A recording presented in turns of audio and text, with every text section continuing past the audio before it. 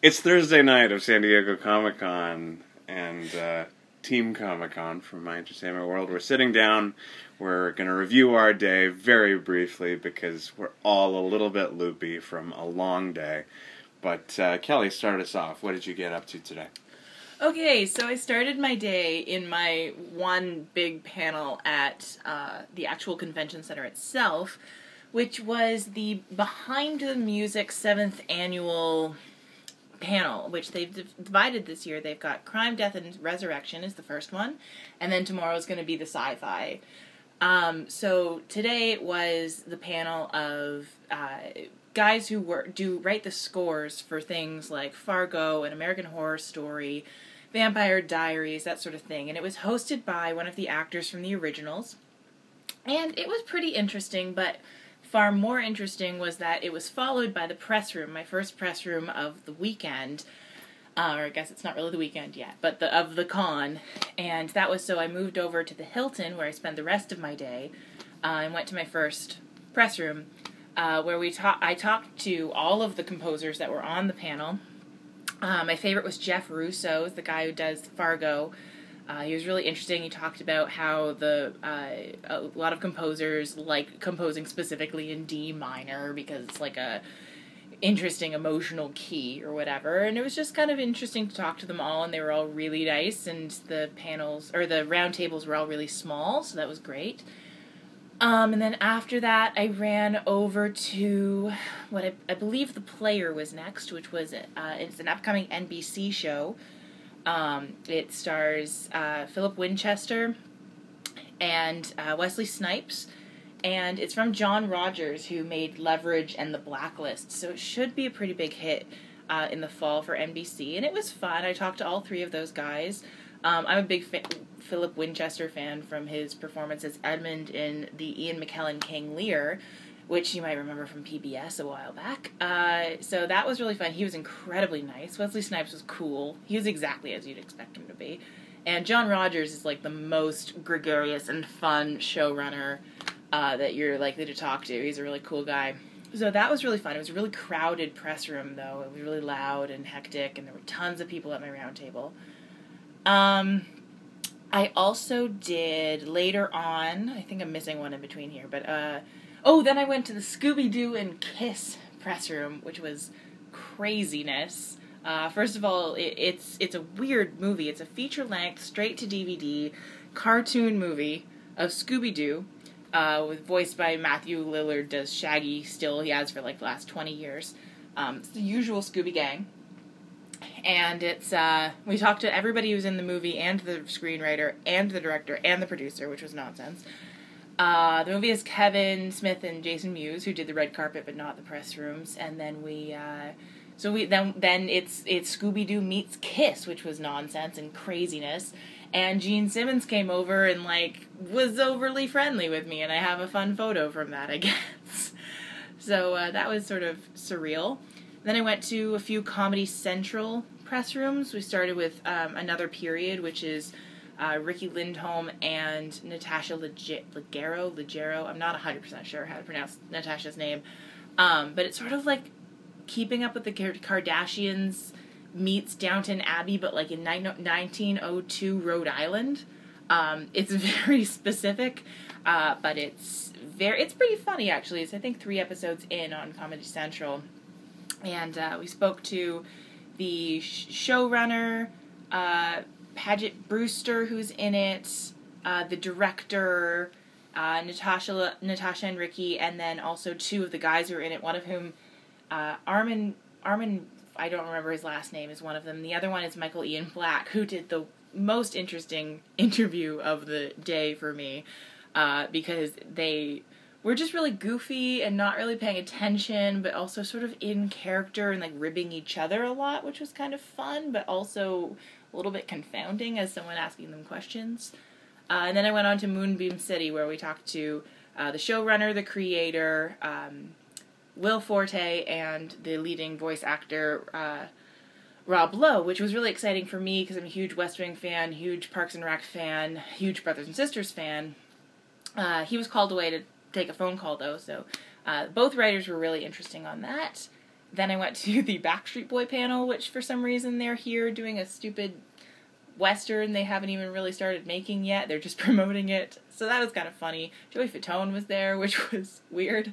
But he's really entertaining. And then Saya and I went to a party, which I'll leave her to tell you about. So it was a really full day. I had like 15 minutes off the entire day in which I ran up an escalator eating a hamburger really fast. And that was sort of my whole day. And it was crazy, but it was fun. And there were a lot of celebrities, and it was surreal. What did you get up to, Saya? Let's see. I started the day with a TV Land panel. TV Land is really working on kind of changing their image, I guess. Michael Ian Black actually hosted the panel later. He's like, this isn't Betty White's TV Land. Like, they're definitely going for younger and edgier. So I spoke to a couple of the actresses from Teachers is one of their new shows, and Sarah Rue, who's doing this show called Impastor. I wandered the floor a little bit, saw lots of the cool costumes. I'm trying to think about, like, there wasn't like a one, like, I thought I'd see like a lot of repeat costumes, but there's pretty diverse. And then, let's see, after that, what did I do? I went to the TV Land panel, and then I went to, it was called Musical Anatomy of a Superhero, which is, they got a bunch of composers to talk. Like, they got Christoph Beck, who did the new Ant-Man, and we saw a clip of the new Ant-Man, like, just to showcase the music. They had Marco Beltrami, who did the Fantastic Four, so we heard a clip from it. We didn't get to see anything from the new Fantastic Four. There was Blake Neely, who does, like, Arrow, Flash, Legends of Tomorrow.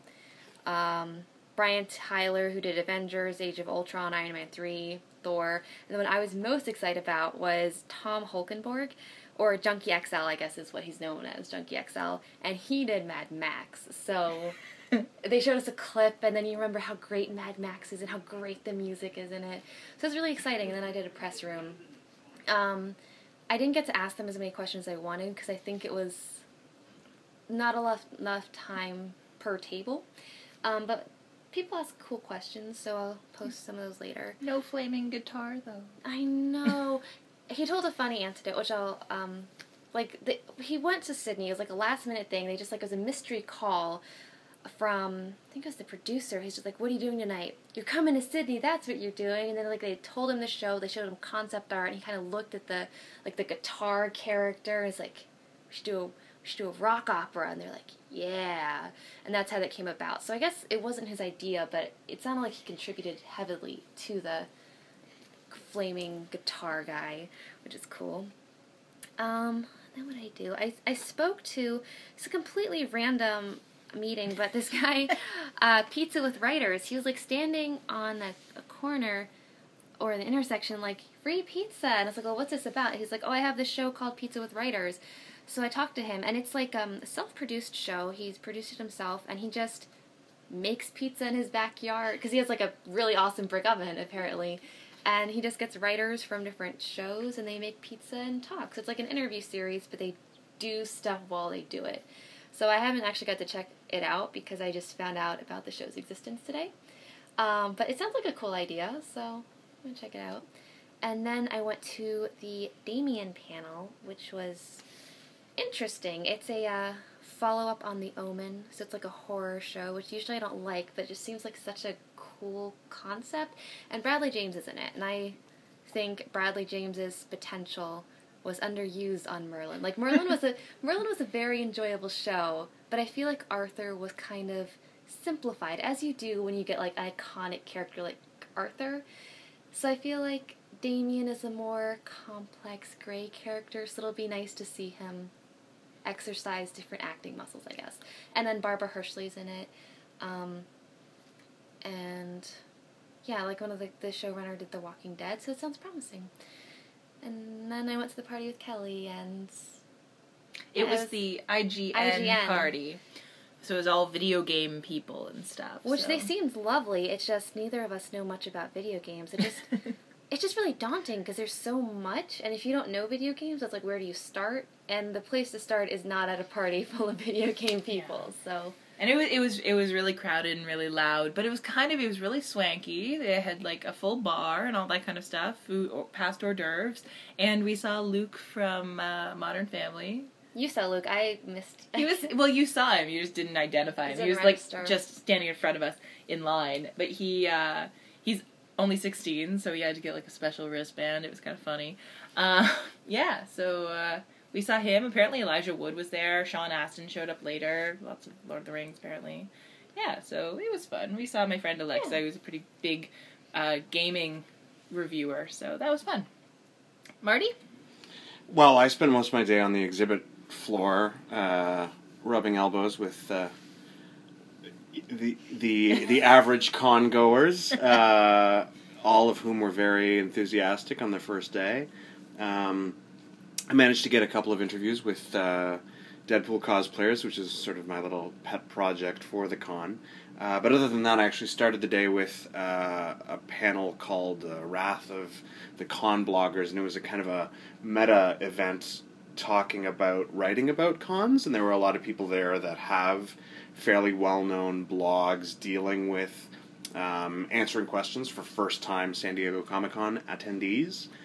So there was a lot of information that was just sort of about identifying an audience and sharing information and building sort of community, while at the same time providing, answers to the usual frequently asked questions like, how do I get into Hall H and what's involved in getting a pass? How do I get a hotel room? Stuff like that. And balancing that out with an individual personality for each of these sites as they focus on a particular target demographic of con attendees.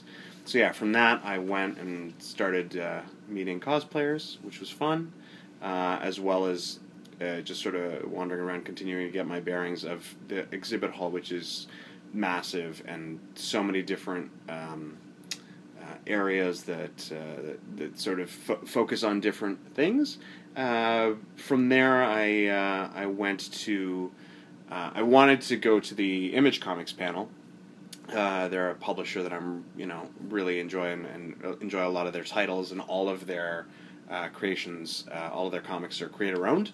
So they have each of their titles is driven by the creators, and so that was a really neat panel. But in getting into that, I actually saw a panel about a fan-made Star Trek film called Axanar, which looks like something that started as a little sort of fan passion project, but it's gradually snowballed through various crowdfunding campaigns into this massive epic. And there's so much that's gone into all of the details that it's sort of like it's tacked on and snowballed into this big film project. And yeah, so those are the panels I attended, and then I kept on sort of walking around and talking to cosplayers, which was really cool, and just sort of getting a sense of the vibe. But yeah, we're all getting a little bit loopy. So, unless there's anything else. No, we'll probably sign off for tonight. That was probably my heaviest day in terms of scheduling. So it'll ease up tomorrow a little bit, and then a lot on Saturday and Sunday. But yeah, my schedule's very celebrity-filled, which is kind of fun, and got to sit next to Rob Lowe. He smells really good. Yeah, that's my big thing to report, is that Rob Lowe smells really good. Which, I mean, you knew that already. Yeah, that's not surprising at all. He's a stinky. God. Alright, so we're gonna wrap that up for tonight. Woohoo. We'll figure this out eventually. Maybe by the last day of the con. We'll have something smooth, but goodbye. Bye, guys!